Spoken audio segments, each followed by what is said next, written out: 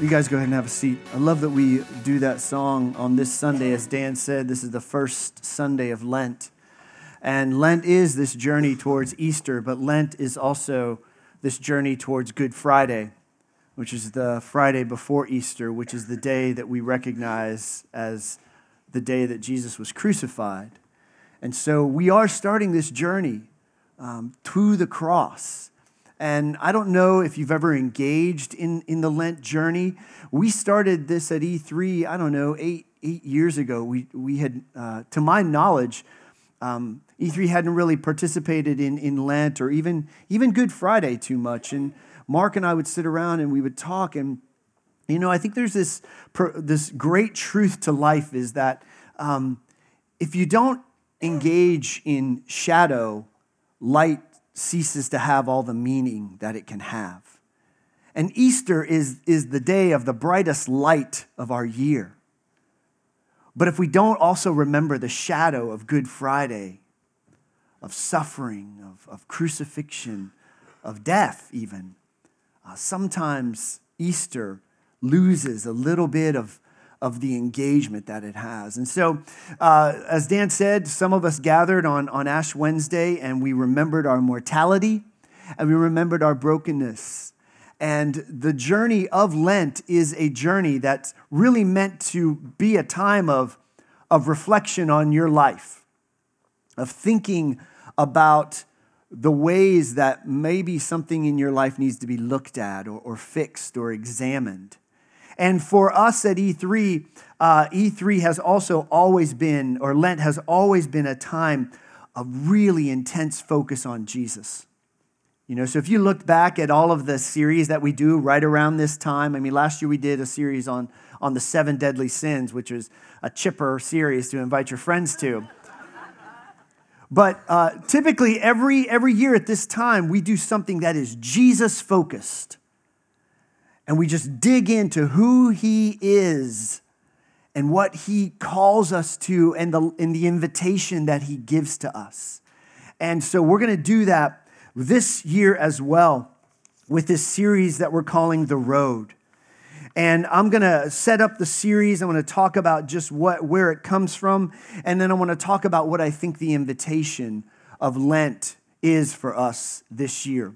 So to begin with, the series really comes out of this one verse in Luke's gospel.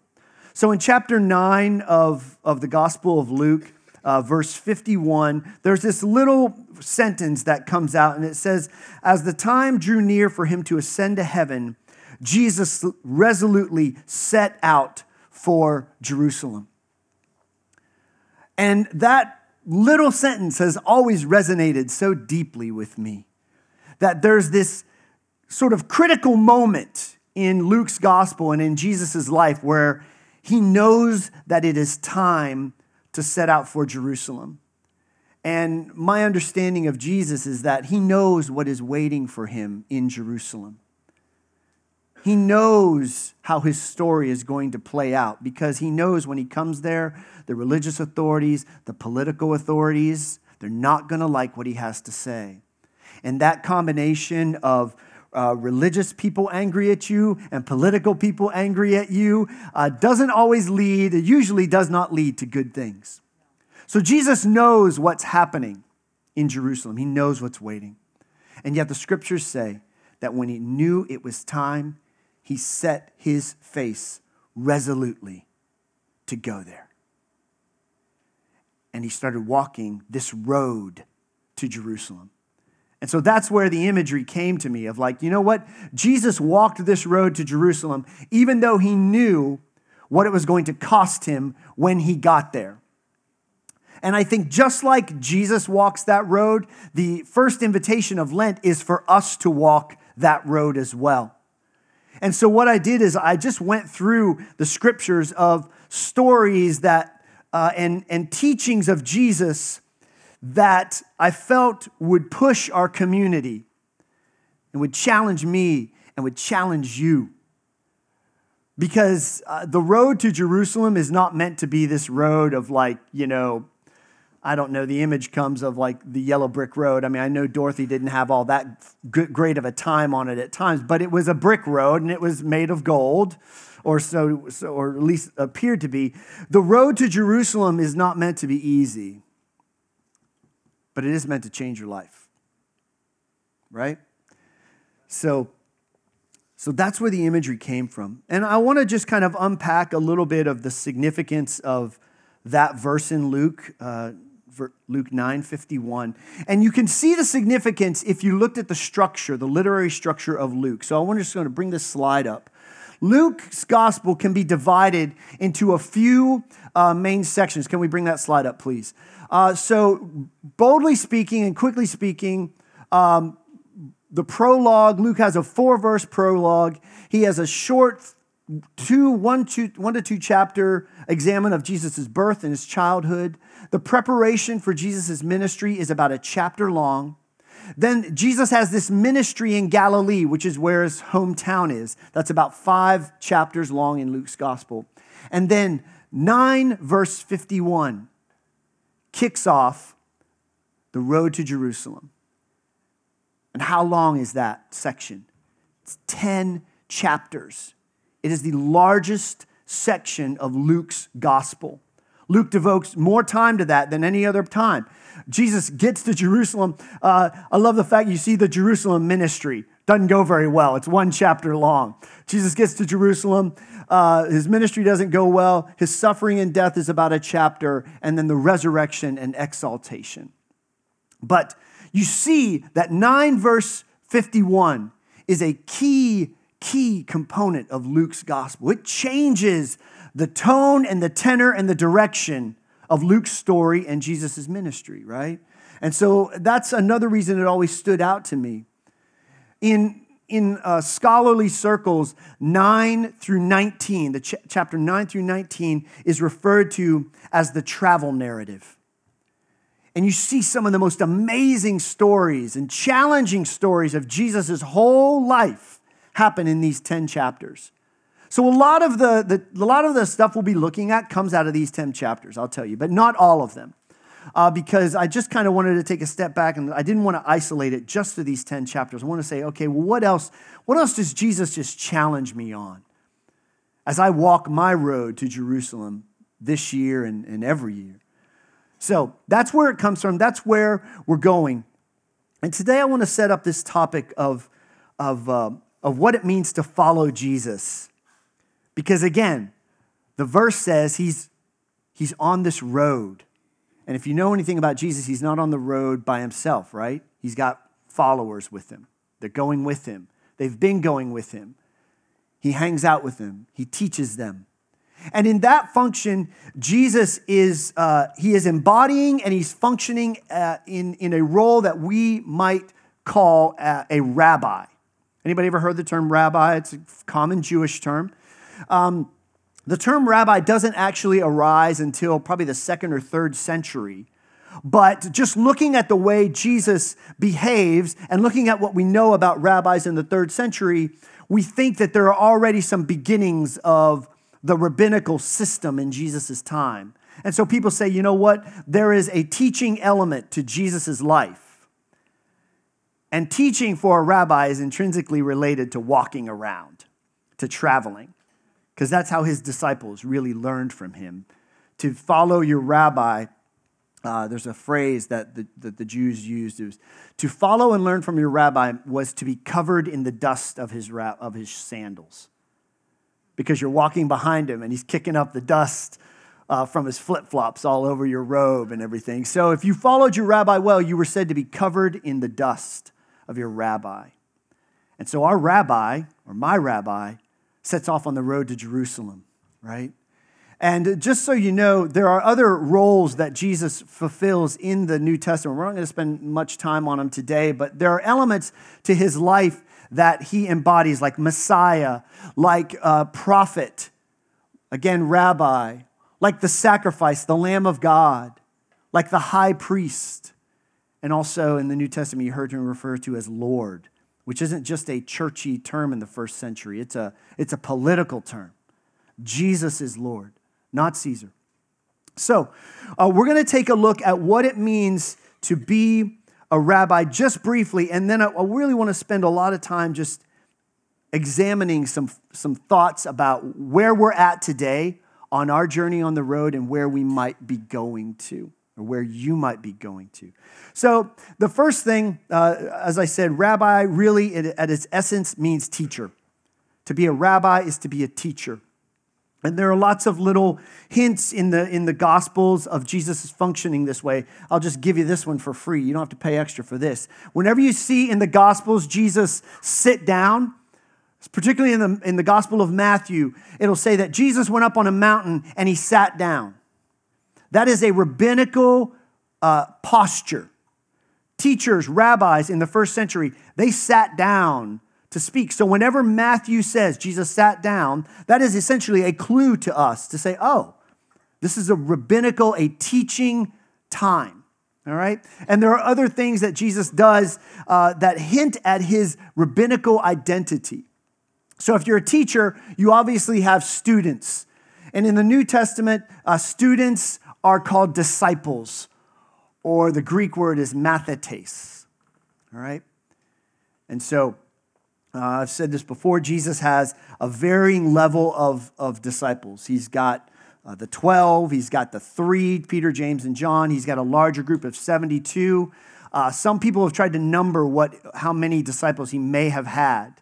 Some people come up with a number of he may have had as little as 150 disciples when he was crucified. Now think about that. Think about how those first 150 people and how many Christians are there today, right? Started with that small group of people. And so a rabbi would be wandering around in first century Israel and Judea, and as a student would seek to follow him, the potential student would come up to a rabbi, and he would say, "Rabbi, I wish to follow you." And it was almost like a formal statement. "Rabbi, I desire to follow you." And at that point, the rabbi would turn and say, "Come and follow me." And so Jesus does this, but if you know the gospel stories at all, he subverts this process, because in the Gospels, nobody of the early disciples, none of the 12 actually come up to Jesus and say that. Jesus actually goes looking for disciples. And without waiting to be asked, he just says, "Hey, come and follow me. Hey, come and follow me." And if you know the Gospels as well, you know he doesn't really pick the best and the brightest. They're bumbling, stumbling, fumbling around ancient Israel. But that's the way he operates. He is a go and get 'em type of rabbi. And so that's the way it looks in the first century. Now, when we fast forward all the way to our reality, the 21st century, if you're new to E3, we have a mission statement. Our mission statement at E3 is to make, mature, mobilize, fully devoted followers of Jesus Christ. We make, mature, and mobilize disciples. That's our desire. That's why we exist. We have a process for doing that is actually identical to the mission statement. So our process for making disciples is to make them, mature them, and mobilize them. Let me put that in other terms. You, as participating in a worship gathering, you are part of the making part of the process of just coming here and getting in a space where God can speak to you. The maturing part of the process is joining a growth group. Because over time, we believe that growth best happens in small groups of people who take their masks off, who are willing to be honest with each other, and also willing to let God speak into their lives. So maturing is all about being in a growth group here. And then mobilizing is all about serving. This place does not run on staff paid power. It runs on you.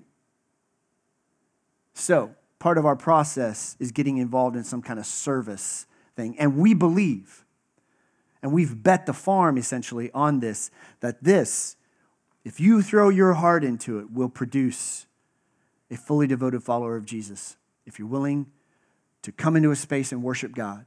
if you're willing to be honest with other people and let them speak into your life, and if you're willing to lay down your time, talents, and treasures in service, we believe that will produce a disciple of Jesus. That's where we're at. And I think this is significant, right? Like, we do not, our mission is not to make converts, right? You can just take off that second part. We don't exist just to make converts. Because Jesus in Matthew 28 says, go into all the world, and he said, make disciples, not converts. And the way I think of it is this way. It's like, people can be converted to Jesus, and that is awesome. That is awesome. But that's not the whole story. So the way I like to think of it is like, look, if you aim for converts, you will seldom get disciples. If you aim for disciples, usually you get converts thrown in as a bonus. So we just go ahead and aim for the whole deep, big bucket. And we count on the fact that people will encounter Jesus in radical ways, and they will say, yes, I will convert, I will do whatever, I will turn around, turn my life upside down, just sign me on. But that's what we're about.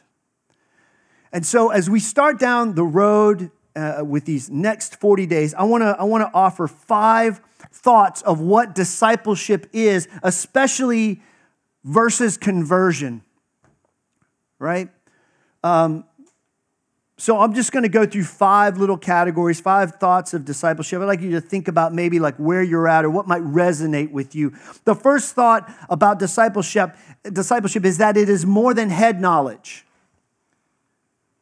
Think of discipleship as an apprenticeship to Jesus.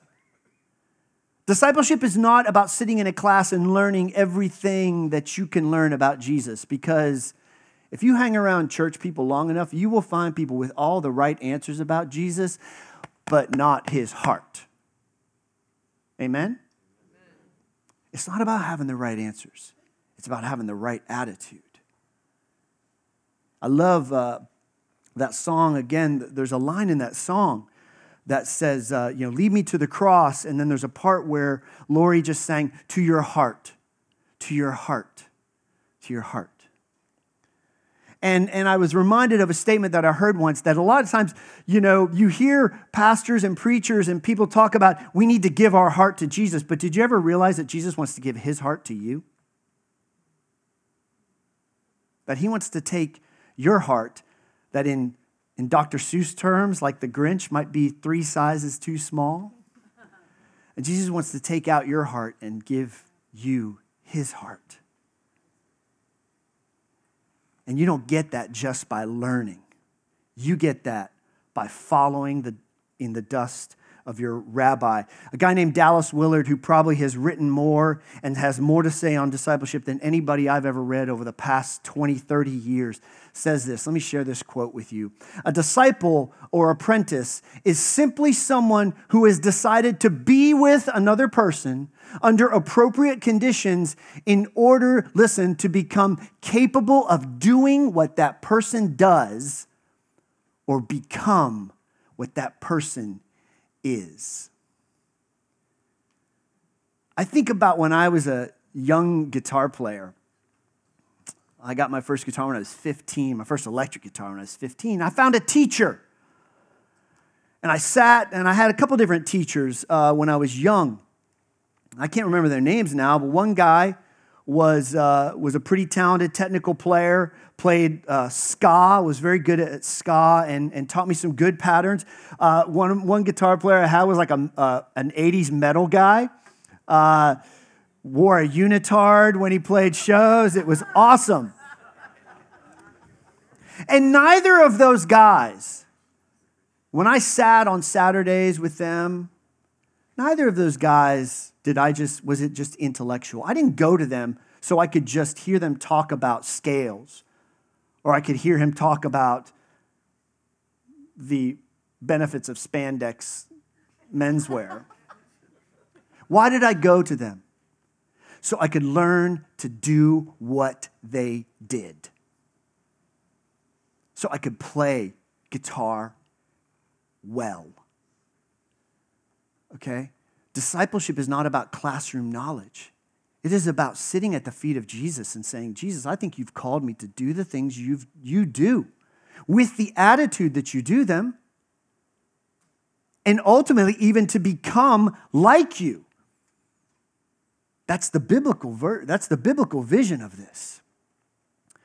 Willard also says this, and this kind of just put a poignant thought on if you really want to know what Jesus does and who he is. He lives in the kingdom of God, and he applies that kingdom for the good of others, and even makes it possible for them to enter it for themselves. So that's what Jesus does, and that's what he invites us all to do, to live in the kingdom fully. Not for our benefit, but for the good of others, and to even make it possible for others to enter it as well. It's way beyond head knowledge. The second thing that discipleship is that it's a journey. It's not a one-time event. Conversion might happen one time in your life. There might be that one aha moment where you just turn around. But discipleship is an ongoing day-to-day thing. And it also is seldom linear.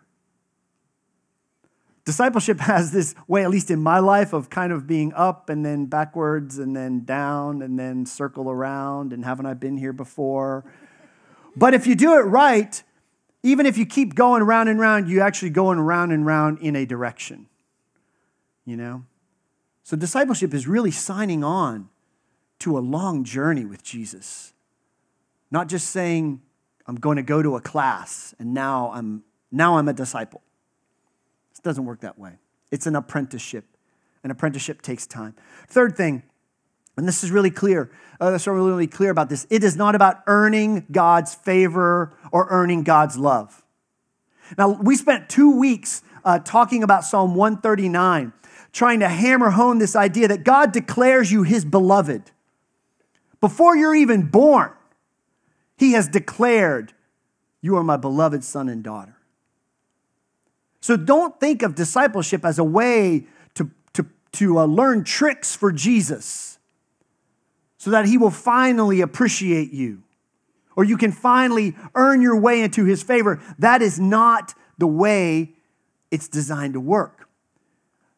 The way it's designed to work is as a response to our belovedness, a response to grace. Okay? We don't do this to earn it. We do it to say thank you. There's a movie that came out in the late 90s that really had a profound, deep, deep impact on my life and a lot of other people's lives. It's called Saving Private Ryan. Anybody remember the movie? Amazing movie. Declared one of the finest war movies ever made. Depictions of combat that were both simultaneously like poignant and tragic. Captured an awful lot. And I have just so you know, I kind of have a halo rule that if a movie's like 20 years old, I get to give away spoilers.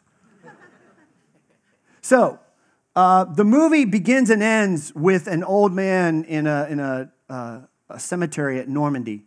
You guys remember this? And he is with his family and he's looking for a gravestone. And then the story unfolds where the older gentleman in the graveyard is actually Matt Damon, a guy named Private Ryan. And he's looking for the headstone of a guy who's played by Tom Hanks. And if you remember, the end of the climax of the movie is when Hanks looks at Ryan as he's dying because Hanks has led a rescue mission to save Matt Damon. And it's turned out to be a suicide mission. He's lost every man in his squad. And he's dying. And he looks at Damon and he says, anybody remember what he says? He says, earn this. And then the movie ends with now an elderly Ryan crying and weeping. And I've heard this taught as like that Ryan's character is suffering under this horrible burden of trying to earn your way into something. I never saw it that way. I saw this as a struggle to say thank you. And when Hank says, earn this, I heard that as saying, do you understand the depth of sacrifice that has been made? And can you say thank you? And that's the way I see discipleship.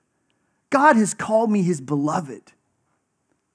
He has set me free from sin and from a life that is destined to go over the edge of the canyon. And discipleship is my way of living well enough to say thank you. God, you've given me my life. Now, what can I do with it to just say thanks for the love that you've given me? So, it doesn't earn it. It just says thank you. Fourth thing, discipleship is a journey into the unknown. And this is uncomfortable for a lot of us because a lot of us are like, yeah, I'll go on a discipleship journey as long as I know how it ends. You know? And that's not the biblical vision of discipleship, because the biblical vision of discipleship is a journey of faith. And from the very beginning of the Bible, when God calls a guy named Abram, it's a journey that sometimes goes up, sometimes goes down, sometimes seems to flatline. But it's a journey into the unknown. We can't determine what it looks like for ourselves, but it's exciting. And let me explain one other aspect of this. You see, if you looked at a list of people that follow Jesus, that Jesus encounters, okay, in the Gospels, it would be a very interesting list. And we have a list of just different people that Jesus encounters, okay? Peter, James, and John in Mark 1. The Gerasene guy who is demon-possessed in Mark 5, Zacchaeus in Luke 19, Nicodemus in John 3, Joseph of Arimathea, who appears in a few Gospels in Luke 23, Mary, Martha, and Lazarus, John 11, rich young ruler, Mark 12. You know what is different about all of these people? They're all called to do different things in their discipleship journey. So, Peter, James, and John, Jesus finds them very early. And they are called to leave their business and leave their families and be with Jesus all the way to Jerusalem. And if you know, they're part of the 12. Every one of the 12 disciples, as far as we know, is eventually martyred for their faith. So they have to give up everything eventually. The Gerasene is a demon-possessed guy that Jesus radically heals. And you know what Jesus tells him? You can't come with me. The Gerasene says, can I come with you? Can I follow you? Literally using the words of discipleship. You know what Jesus says? You stay at home and go tell your family what God has done for you. Zacchaeus is a tax collector. Zacchaeus says, look, Jesus, I encountered you. I reevaluated my life. I gave half of everything up. And I corrected all of the wrongs that I did financially. Jesus is like, yes, half. Salvation has come to this house. Nicodemus and Joseph of Arimathea, these guys are so significant because they're part of the religious ruling establishment. And if you know the Gospels, you know like those are the bad guys. And they encounter Jesus. And Jesus does not say, hey, ditch the Sadducees, ditch Jerusalem and come follow me. Jesus leaves them where they're at. And Joseph of Arimathea is actually the guy that gets Jesus' body from the cross. You see? Mary, Martha, and Lazarus. Deep, deep friends as best we can tell of Jesus. And also, the best we can tell scholarly, they're wealthy. Just because of the clues in the Gospels, this is a well-off brother and sister family. And Jesus never asked them to surrender their wealth. He stays with them and enjoys their hospitality. In contrast to the rich young ruler. He comes up to Jesus and he says, how can I get into the kingdom? And he says, I've done all the commandments. And Jesus says, oh, then you just lack one thing. And he says, well, what's that? And he says, sell everything you have, give it to the poor, and come follow me. Just one thing. Really, Jesus? And the rich young ruler goes away. He can't pay the price, right? But Jesus loves him. So look at this list. When it's a call into the unknown, like don't think that signing on to discipleship, like you might be called to sell everything you own and move to Africa and become a missionary. There's people from this community that have done that. You might be called to stay in the job that you don't really like too much because Jesus is like, that's your mission field. You might be called to foster a child. I don't know, I'm just brainstorming.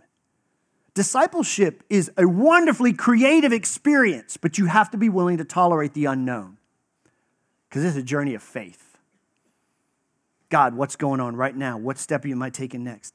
Last thing is following Jesus is full of revolutionary and explosive potential. Around here, we talk about a term saying that the greatest commandment that Jesus gives us is to love the Lord your God with all your heart, soul, mind, and strength, and love others as yourself. So I would say on one level, the call to discipleship is learning to do that. Learning to love God with all your heart, soul, mind, and strength, and love others as yourself. That's a tall order. Don't get me wrong. Another way you might think of it, though, is... You see, I know there are things in my life that I would say in my language, there are things in my life and in the world that would threaten to swallow me whole, that would consume my soul. Same thing for you. There are things in the world like addictions, are there not? There are things that if we dabble in them or if we are predisposed to them or if they capture us, they will sink your life and they will sink my life. But I also believe that things like anger and greed and pride and self-centeredness and self-seeking, that those will sink my life as well if I let them fester. And discipleship is the only thing that I have that can help me transcend them. It is a gift of Jesus to say, if you follow me, I can sustain you through the things that would swallow your soul. And friends, I have not found another thing that will do it. Nothing. And in fact, it goes beyond that. Because if that's not enough, or if you want to hear it just put a different way, I'm just going to offer you a few scripture references that show you what the potential for discipleship is. I think these are verses that we kind of listen, we read, and we go, yeah, sure, but God probably didn't mean that. I believe the Bible. So in Genesis 1, 26 and 27, God said, let's make human beings in our what? Image, to be like us. They'll reign over the fish, the birds, the livestock, the wild animals, the small animals that scurry along the ground. And then God created human beings in his image. In the image of God, he created them. So discipleship means that I can reclaim the image of God that he wanted to stamp on my soul. Discipleship means in Romans 12, Paul writes this, "Dear brothers and sisters, I plead with you to give your bodies to God because of all he's done for you. That's the belovedness, the gift he's given you. Let them be a living and holy sacrifice, the kind he will accept. This is truly the way to worship him. Don't copy the behavior and customs of this world, but let God what? Transform you into what? A new person." This means discipleship allows me to be available to the Spirit of God to transform me into a new person. And there's enough about the old Eric you just don't want to know. How about 1 Corinthians 15? Paul writes this, just as we are now like the earthly man, Paul says we will someday be like the heavenly man. Other manuscripts, Paul just declares it. He says, just as we were once like the earthly man, he's talking about Adam and this broken image bearer of God. Paul says, let's be like the new guy right now. So there's both a thing where Paul's saying, look, it's going to happen one day, but Paul's actually saying you can happen right now. So that means discipleship means that I can start to live out my eternal existence with God. I can do that right now. I don't have to wait till I die. Who wants to wait till they die? Give me that now. Colossians 2, Paul writes this, for in Christ lives all the fullness of God. You know what all the fullness of God means? It means all the fullness of God. It lives in a human body, so you also are what? Complete through your union with Christ, who's the head over every ruler. So that means discipleship. Jesus, I am in union with Jesus, and I can be made complete. Now just think about those 5 verses. Image bearer of God, new person. The life that I'm going to live with God forever, I can start it now. Complete. Folks, if I'm not making this clear, you can start the journey to have the character of Jesus, the heart of Jesus now. But it all starts with this question. Are you willing to let Jesus lead you? Are you willing to just kind of throw everything up in the air and go, you know what? What I got ain't working so hot. So Jesus, take me somewhere. I don't care where. You say where, Jesus. And I'll follow. And I won't want the answers. And I won't just make this an intellectual thing. I'll make it a heart thing. I'll make it a body thing. And Jesus, I know you love me, so I'm not going to try to earn your love through this. I'm just going to let this thing grow up inside of me.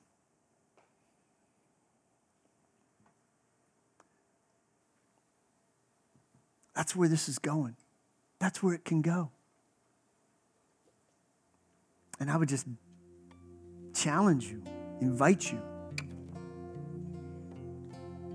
Take a moment, just say, Jesus, lead me. I'll give you 40 days, Jesus. Jesus can do a lot in 40 days. If you just throw yourself into it. Say, here's my heart. Take it, God.